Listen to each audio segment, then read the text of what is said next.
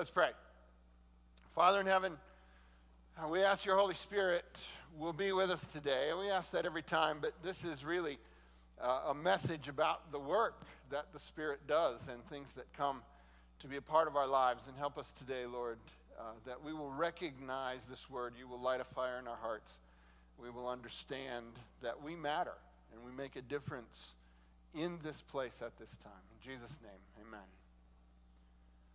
So, quick review. We've been doing a series since the beginning of this year called Determinations, kind of another word for resolutions. And we started in the book of Jonah. I read you the story of Jonah. He gets on the boat, the storm comes up, the ship is tossed, and he says, yeah, it's my fault. I'm running away from the purpose God called me to. Which is a little heavy if you think about that in the context of what we're about to talk about here. But Jonah is running away from the purpose that God called him to, and it has put the entire rest of the group that he's with in danger because he's not contributing his part. He's not doing the thing he's supposed to be doing. And you have this whole story, and Jonah says, there's only one answer to this. You're going to have to throw me in. But they don't want to do that. They know that you throw somebody overboard in a storm in the middle of the sea, they're going to die. So they don't want to do it. But finally they concede. We don't have any other choice. So Jonah chapter 1, verse 14, therefore they, that's the mariners, the crew on the ship, they called out to Yahweh. This is to the God of heaven, because remember, this is all happening in a polytheistic time. We've already heard about how they called out to all the other gods they knew the names of. But Jonah says, no, I serve Yahweh, the God of heaven.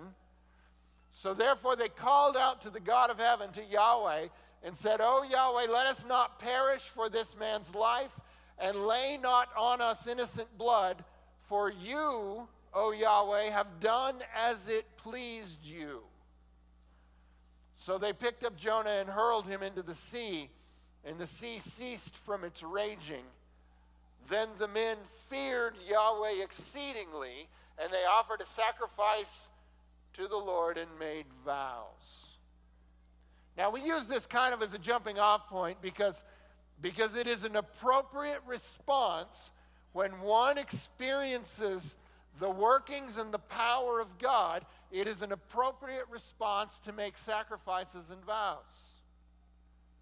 And maybe sometimes one of the reasons we are slow to do those things is we lose sight of how great God is. We're not on a boat in the middle of a storm that suddenly the sea calms. Okay, yeah, that might really get our attention. And sometimes we lose sight of the surpassing glory of God. And we begin to diminish him to be more and more like ourselves. But when we make determinations and vows to God, it is a reflection of our awareness of his greatness. And what am I talking about when I'm saying determinations? Well, here's the working definition we've been using. It is deciding what you will do and then making sure you do it. It's one thing to decide, yeah, I really ought to do that. It's another thing to actually take steps to do it. We've determined a few things so far. We've determined that we need to love the Lord our God with all of our hearts, our souls, our minds, and our strength. It's one thing to know that. It's another thing to take steps to make sure it actually happens. What is getting in the way? What do I need to take out of the way? What is blocking my love for the Lord? We determined to have no other gods before him. That's addressing the blocks. We determined that we want to live love. It's another way of saying love your neighbor as yourself. And then last Sabbath, we talked about some of the practical implications of that, particularly as it relates to our life as a community and our budget and how a budget is a promise we make to each other. A promise that we won't spend more than this, but also a promise that we will give this. And we determine to love each other in word and in deed and in generosity. In other words, the word we speak will be true. The things we do will be appropriate. And the way we maintain things will be with a generous spirit. We keyed on Romans chapter 13, verses 8 and 9. Owe no one anything except to love each other, for the one who loves another has fulfilled the law. For the commandments, you shall not commit adultery, you shall not murder, you shall not steal, you shall not covet, and any other commandment are summed up in this word, you shall love your neighbor as yourself. So today we're going to take a specific focus on this idea of loving one another, of living love. And today's specific focus is this, that we would determine to do our part. Determine to do your part. Now we're going to spend most of our time in a single passage today, and it's one of those interesting places in Scripture. So if you want to grab one of those Bibles that's in front of you, I'm going to be using that translation, and it's 1 Corinthians chapter 12. 1 Corinthians chapter 12. That's where we're going to spend almost all of our time today. And this is one of those rare places in the Bible where it actually spells something out in detail, kind of from beginning to end. You know, we've talked about other places where I wish maybe there'd been a little more detail. So the one that always drives me crazy is the story of the men on the road to Emmaus, and Jesus shows up and he talks to them, and it says, how slow you are to believe all that the prophets said. And then where I wish there was a long discourse, all you get is, and he opened their minds to the scriptures regarding the things it said about him. And that's all we get. And I wish there was the list of every text and everything I should know from the Old Testament about Jesus. But I think the reason it's not there is so that I'll go and look for myself. But in this particular case, we have a detailed explanation of a very important element of the reality of the life of the church in Paul's day, but not just there, the way the church is supposed to work from that time going forward. And it's found in 1 Corinthians chapter 12. So let's jump in. 1 Corinthians chapter 12, verse 1. Paul writes, now concerning spiritual gifts, brothers and sisters, I do not want you to be uninformed. That's an interesting statement, isn't it? He starts right off by saying, this is an important reality. Now, there are elements to this reality that are obvious, but yet at the same time, it's easy to fall into traps here and be uninformed of exactly what God's purpose and order for his church is. So about this, I don't want you to be uninformed. And then he takes an interesting aside that kind of goes back into the context of polytheism. He says, you know that when you were pagans, you were led astray to mute idols, however you were led. Therefore, I want you to understand that no one speaking in the Spirit of God ever says Jesus is accursed, and no one can say Jesus is Lord except in the Holy Spirit. That's kind of an interesting little inclusion there that kind of seems out of place for how we would approach this discussion, but clearly must have been related to the experience taking place in the Corinthian church. And what I wonder here is, in this context, if within the church people were accusing other people within the community by saying things like, well, what you're saying is not of God. What you're doing is not of God. That somehow they were exalting their own gifts and looking down on others. And it seems to me that perhaps what Paul is addressing here is he's saying, no, if these people are doing these things in the name of the Lord, we need to give them the benefit of the doubt that, in fact, this is God calling them to a righteous action. Now, it's unsettling a little bit because there was some kind of crazy stuff going on in the Corinthian church that I think would startle us if we were to be there in that time. But so Paul is setting the context here, and he's saying there's different things, and we start right in with that in verse 4. Now notice, he's going to say the same thing basically 3 times with different language. Now there are varieties of gifts, but the same Spirit. There are varieties of service, but the same Lord. There are varieties of activities, but it is the same God who empowers them all in everyone. So different gifts and abilities, different kinds of service, different kinds of activity, but all of those things are from the same Spirit, the same Lord, and the same God who empowers them all. It's kind of a Trinitarian structure.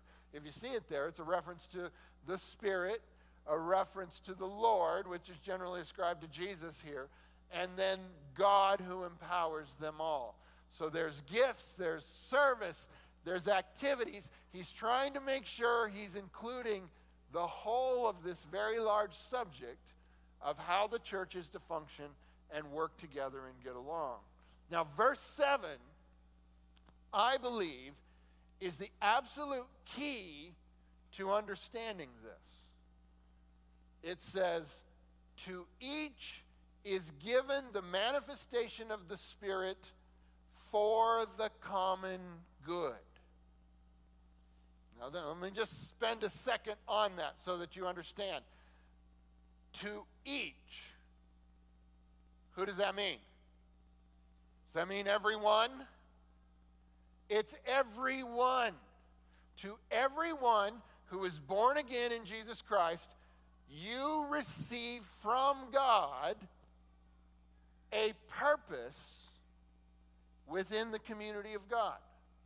There's no such thing as a useless member of the community of God, because everyone has received from God himself a specific ability or blessing or task or gift, however you want to say it.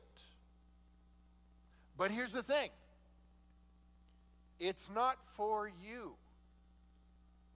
Now, it is given to you, but it's not for you. You see, you are to take the gift and use it for what? The common good. So this is very important.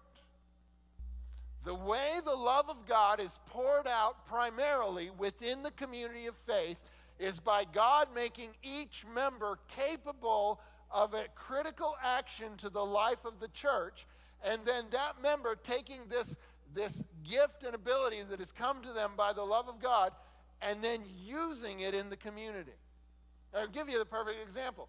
Just a little bit ago, there was a whole band up here. Now, what does it take to be a part of the band? Well, for one thing, it takes a basic level of talent when it comes to music. Number two, it takes several years, if not tens and 20s of years, of practice to get to where you can do it. And then it takes a willingness to get up crazy early on a Sabbath morning while you're still warm or you're at your table having your nice hot chocolate and donuts or whatever you have on Sabbath morning. To get up crazy early, especially if you live in Estes Park, like some people do, and drive your car down here regardless of the weather. It was nice today. And show up here, and because I got here a little bit late, not be able to get in because the door was locked. Sorry about that. Glad Brigida got here and solved that problem.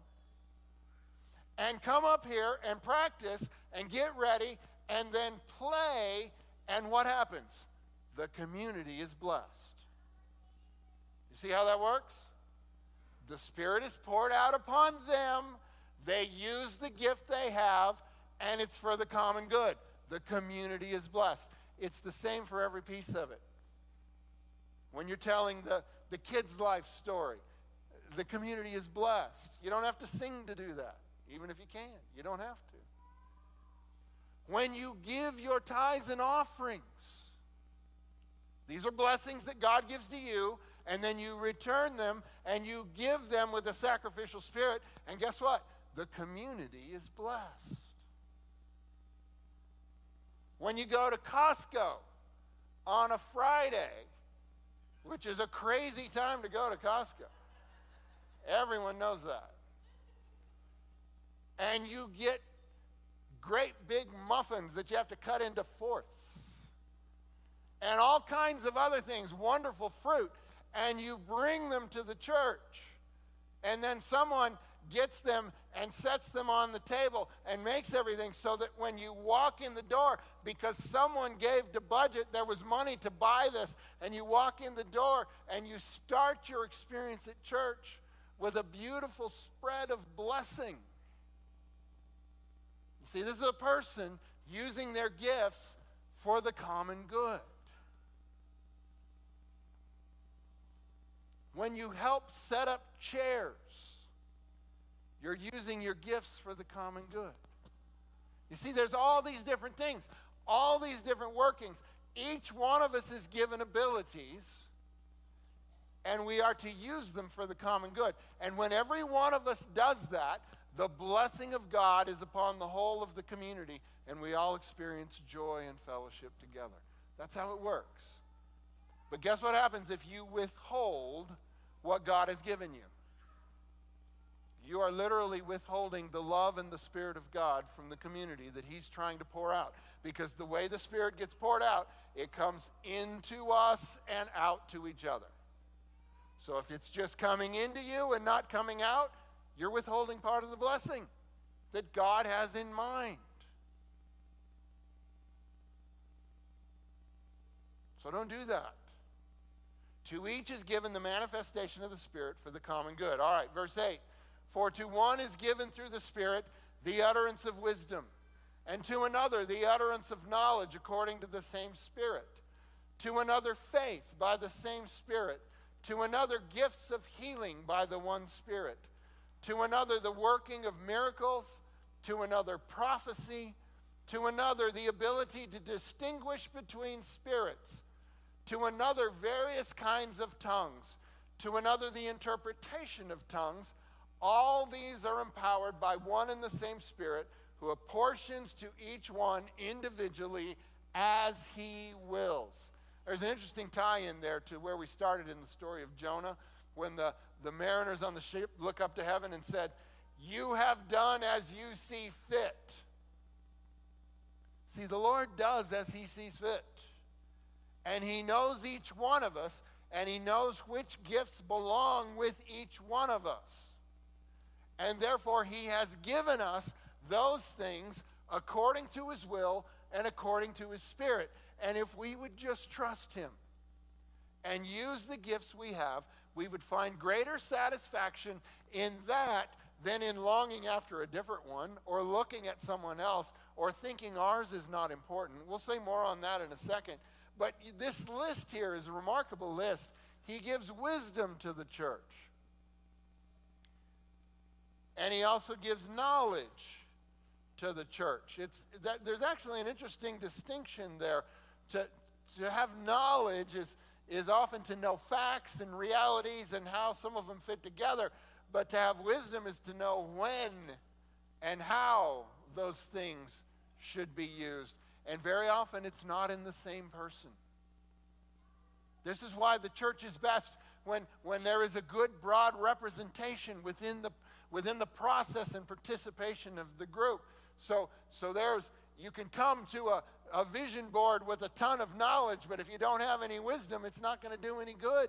So you got to have the people there that are wise, even if they don't necessarily have all the knowledge. Faith. What is a faith community without people with faith? Well, it's a joke. That's what it is. It's a club. It's dark. But by faith, the lights come back on. All right. Well, all right. That was interesting. Let's keep going. So there's faith. There's gifts of healing. This is an interesting one for us, isn't it? And it's actually interesting in the context, the long context of this community. This community started in the context of people who were invested in healing ministries. Because right behind us was a sanitarium. You know, there's that, I don't know if you've been downstairs and walked down the hall downstairs, but there's that stone in the wall that says this community was established in 1879. Do you know the city of Boulder wasn't incorporated until 1871?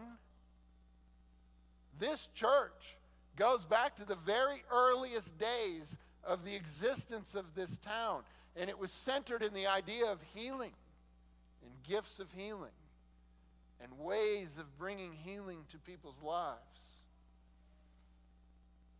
To another, the working of miracles. To another, prophecy. To another, the ability to distinguish between spirits. That's actually an interesting point, isn't it?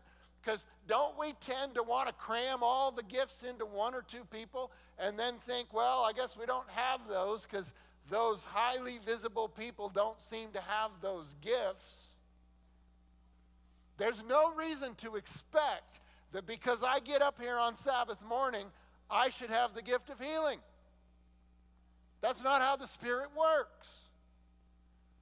I seem to have more the gift of talking, the gift of knowledge. I don't always have wisdom. I mourn for that. I suffer as a result. I don't always have the gift of distinguishing between spirits. That's why the Lord sends people into my life that say, are you sure that's a good idea? Are you sure you're listening to the right voices right now? You see, everybody has these different things. Various kinds of tongues, interpretation of tongues. We don't even want to touch that one. Not sure what was even going on there. But yet God has given these gifts as He wills. He goes on, for just as the body, verse 12, is one and has many members, and all the members of the body, though many are one body, so it is with Christ. For in one Spirit we were all baptized into one body, Jews or Greeks, slaves or free, and all were made to drink of one Spirit. One of the most challenging things that happened in the early church, because the Christian church grew out of Judaism, one of the most challenging things for them to come to terms with was that everybody is welcome in the kingdom of God. Aren't you glad we don't have trouble with that anymore? Oh, wait. Maybe we do. Everyone is welcome in the kingdom of God. It doesn't matter Jew or Greek, slave or free. Can you imagine that particular challenge? That in that society there still was a lot of this slavery going on, and people who were slaves and people who were not were being converted to belief in Jesus and gathering together. I wonder how hard it was to not have all of one group sit over here and all of another group sit over there. Yeah, we're not the first generation to wrestle with deep core society-based divisions. Yet when we come into this space, we're supposed to be one. Because who knows who God is going to pour out His Spirit on in one way or another. And if we've decided beforehand who has a right to speak and who does not, I think we're in risk of missing what the Spirit may have for us. If we've decided beforehand who's allowed to lead and who's not, we run a real risk here, don't we? We've got to be better than that. Now, we can't pretend we don't live in the world, because we do, but what we have to do when we come in here is fight to rise above that. We've got to be better than that. Because God has apportioned His Spirit as He willed. Out of the many, we are to be one. Out of the different, we are to find unity. Verse 14, for the body does not consist of one member, but of many. If the foot should say, because I'm not a hand, I do not belong to the body, that would not make it any less a part of the body. And if the ear should say, because I'm not an eye, I do not belong to the body, that would not make it any less a part of the body. If the whole body were an eye, where would be the sense of hearing? If the whole body were an ear, where would be the sense of smell? But as it is, God arranged the members of the body, each one of them, as he chose. I want you to own that. As he chose. God has gifted you intentionally, as he chose. If all were a single member, where would the body be? As it is, there are many parts, yet one body. You see, one of the great dangers in the church is the trope of the ideal believer. And every church has its own version. So there was kind of the version of the medieval ideal believer was probably a monk or a nun or something like that. And everybody thought, oh, that's what we should be if we were good enough. And all along the line, as different groups come along, they have their different things that they idealize. And I think we have this thing within our construct as an Adventist community where we're very centered in doctrine and in prophecy and in knowing the right answers. And people in the community will sometimes say, well, I could never give a Bible study. I don't understand all that stuff. Well, maybe that's not what God wants you to teach. Maybe what he wants you to teach is what you do understand, which is the love of God through Jesus Christ. That wouldn't be a horrible thing to share, would it? No, even if you didn't understand the math behind the 2,300 days, you still might be able to do that, right? You see, there's no ideal Christian, except maybe Jesus. I guess we could say that. There's no ideal version. In fact, I think sometimes God takes the weakest ones and throws us up front. Because then we have something to help us be careful. Because then we have to at least be spiritual once a week. There's no super Christian. We're all who God has made us to be. And every one of us needs to take what he's given us and improve on it, because the gift is for the common good. And the community will not be as strong as it can be until everyone is contributing their part. Jesus has put all of us here, and we each have a chance to make a difference, but each of us in our own special way. Verse 21, the eye cannot say to the hand, I have no need of you, nor again the head to the feet, I have no need of you. On the contrary, the parts of the body that seem to be weaker are indispensable, and on those parts of the body that we think less honorable, we bestow the greater honor, and our unpresentable parts are treated with greater modesty, which our more presentable parts do not require. Within the body of Christ, there is equal valuation. Everyone's of equal value. Yet there is at the same time recognition and accommodation from each to each. Each of us has different needs within the community, just like the parts of the body have different needs.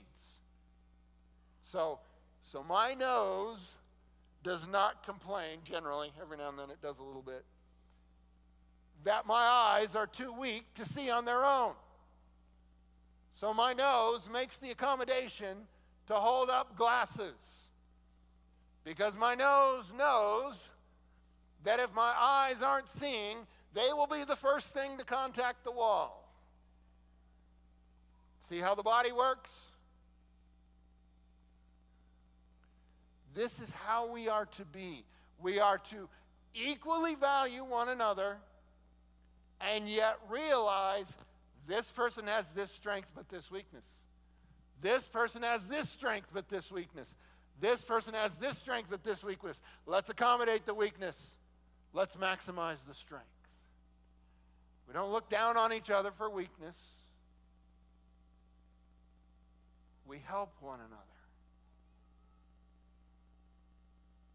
Continuing on, the last part of verse 24. But God has so composed the body, giving greater honor to the part that lacked it, that there may be no division in the body, but that the members may have the same care for one another. If one member suffers, all suffer together. If one member is honored, all rejoice together. This is really hard. This level of shared experience is really hard as a community gets larger and larger. To some degree, we can still do it with the number of people that we have gathered here. We can have some sense of involvement in each other's lives, some sense of participation in each other's lives, but we have to be deliberate. It's too big a group to be completely personal. And this is why it's so important to our health within a larger community like this that there are sub-communities within this group. There's a couple of examples that happen on a regular basis, and that's our classes that meet in the different rooms after the worship service. There is more of an opportunity in that context for sharing at a deeper heart level, for engaging at a deeper relational level. And that's why it's important to participate in those things.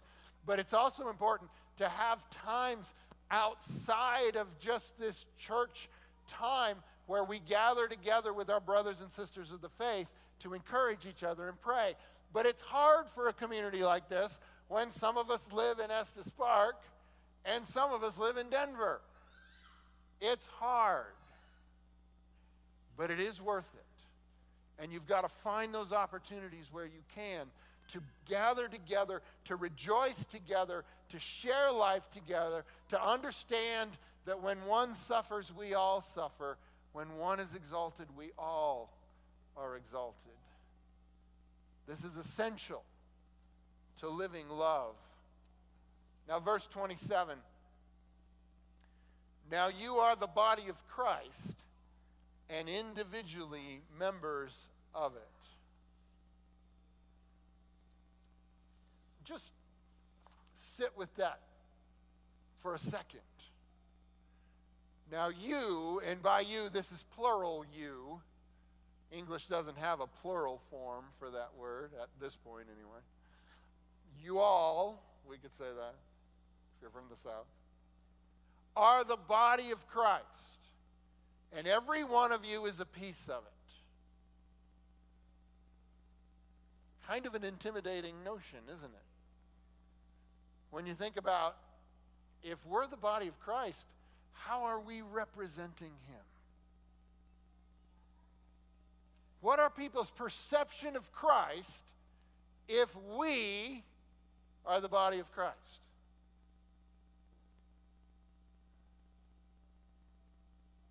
Well, I'll tell you this much. It's a somewhat dysfunctional body of Christ if we're not all participating. Maybe our eyes are good, but if our hands aren't doing anything, well, okay, we're seeing lots of stuff, but we aren't doing anything about it. Or maybe our hands work great, but our feet aren't going anywhere. So the only place we do anything at all would be in this room, right? Because we don't go, our feet don't work. We need every piece of it working.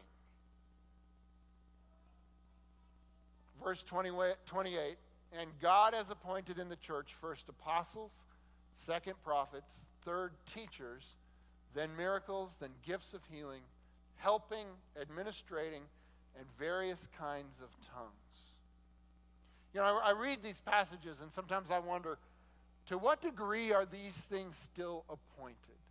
Well, we certainly don't have apostles in this day like in the days of Paul and the 12. There was another level to their leadership that had to do with their direct encounter with Jesus when he was literally here. This is why Paul refers to himself as an apostle abnormally born, because he wasn't walking around with Jesus. He had a different experience.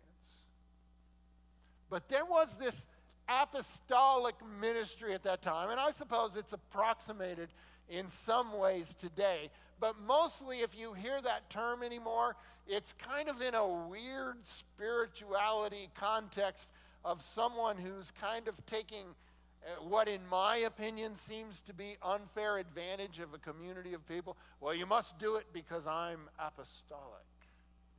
I don't know, it runs against my sensibilities. Prophets. Well, we have a tendency to skew the idea of prophecy into the direction of predictive prophecy. But I tell you what, I think this one is still active in its own way in our time. Have you ever been engaged with someone in a conversation and they say something and all of a sudden it's as though the Lord took a highlighter and rubbed it over the top of their words while they were speaking those words? They may not even know they're doing it, but those words matter to you right now. I've had those people in my life. And they don't always know when they're doing it. So I think if we're on the lookout for this, God still uses this gift to speak words of wisdom. Are all teachers? Well, no, certainly not are all teachers, and thankfully, not everyone is a teacher. That would be exhausting. But there are those who God has called and given this task. Then miracles. Well, we might kind of wish there was a little more of that. But it is miraculous in many ways whenever a community can gather in peace. Whenever we're called out and we're transformed from what we once were to what we've become. These really are the greater miracles. They may not be the ones, the fantastic moments of magic that we somehow think we crave, but far greater that God transforms the heart. Yet, even as I say that, let's not abandon the possibilities. If God pours out these gifts as He chooses, if He chose in our day to do these things, let's not claim it couldn't happen. Gifts of healing. I would love if God were to raise up someone from this community in that way.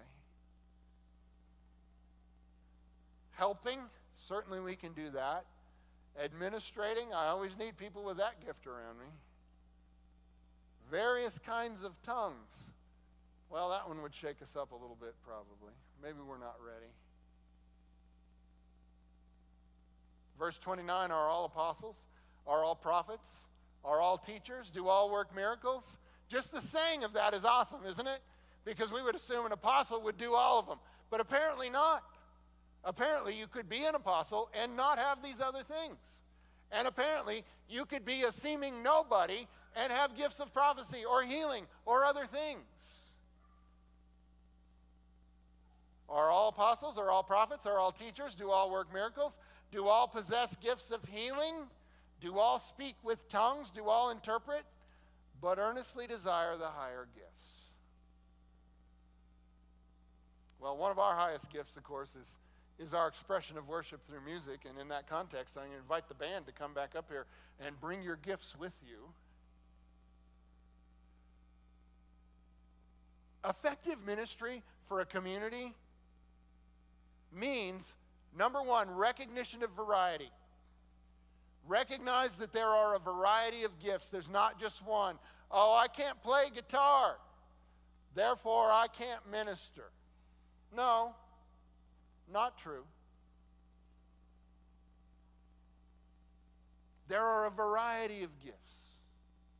Number two, effective ministry means participation with what you've been given. Not faking something else, actually using what you have. That's effective. Faking something else, not effective. Using what you've been given, effective. And then a spirit of cooperation with each other, because people have different gifts, and with God, because it's His mission. Right?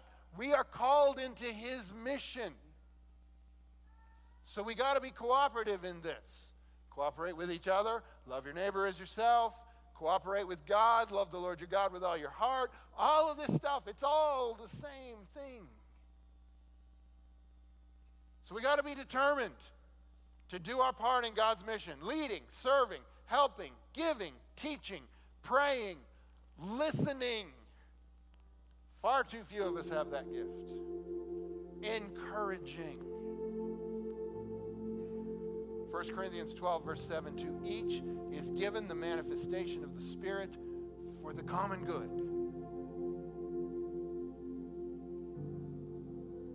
We are the body of Christ. And Jesus is the way and the maker of the way in which we must go. And he is the giver of the gifts and the resources that we need. And he's the one that already won the victory. Therefore, we can't lose. It doesn't matter what our measurement of success would have been or could have been or should have been or whatever. It doesn't matter. If we all just do what God gifted us to do, we win. Even if one day they came and shut us down and ran us out, we still win. Because we took what God gave us and used it for his kingdom. That's how we win. And if we will trust Jesus and trust that he has made us and remade us and made this place for us to live and to love and to serve right now in this day, not in 1879, in 2023, then we can overcome all the challenges of our day. And we will be his people in this place at this time. Now, there's a way we have to do this. And that's the next chapter in Corinthians. And that's what we're going to talk about next Sabbath. But for now, today's determination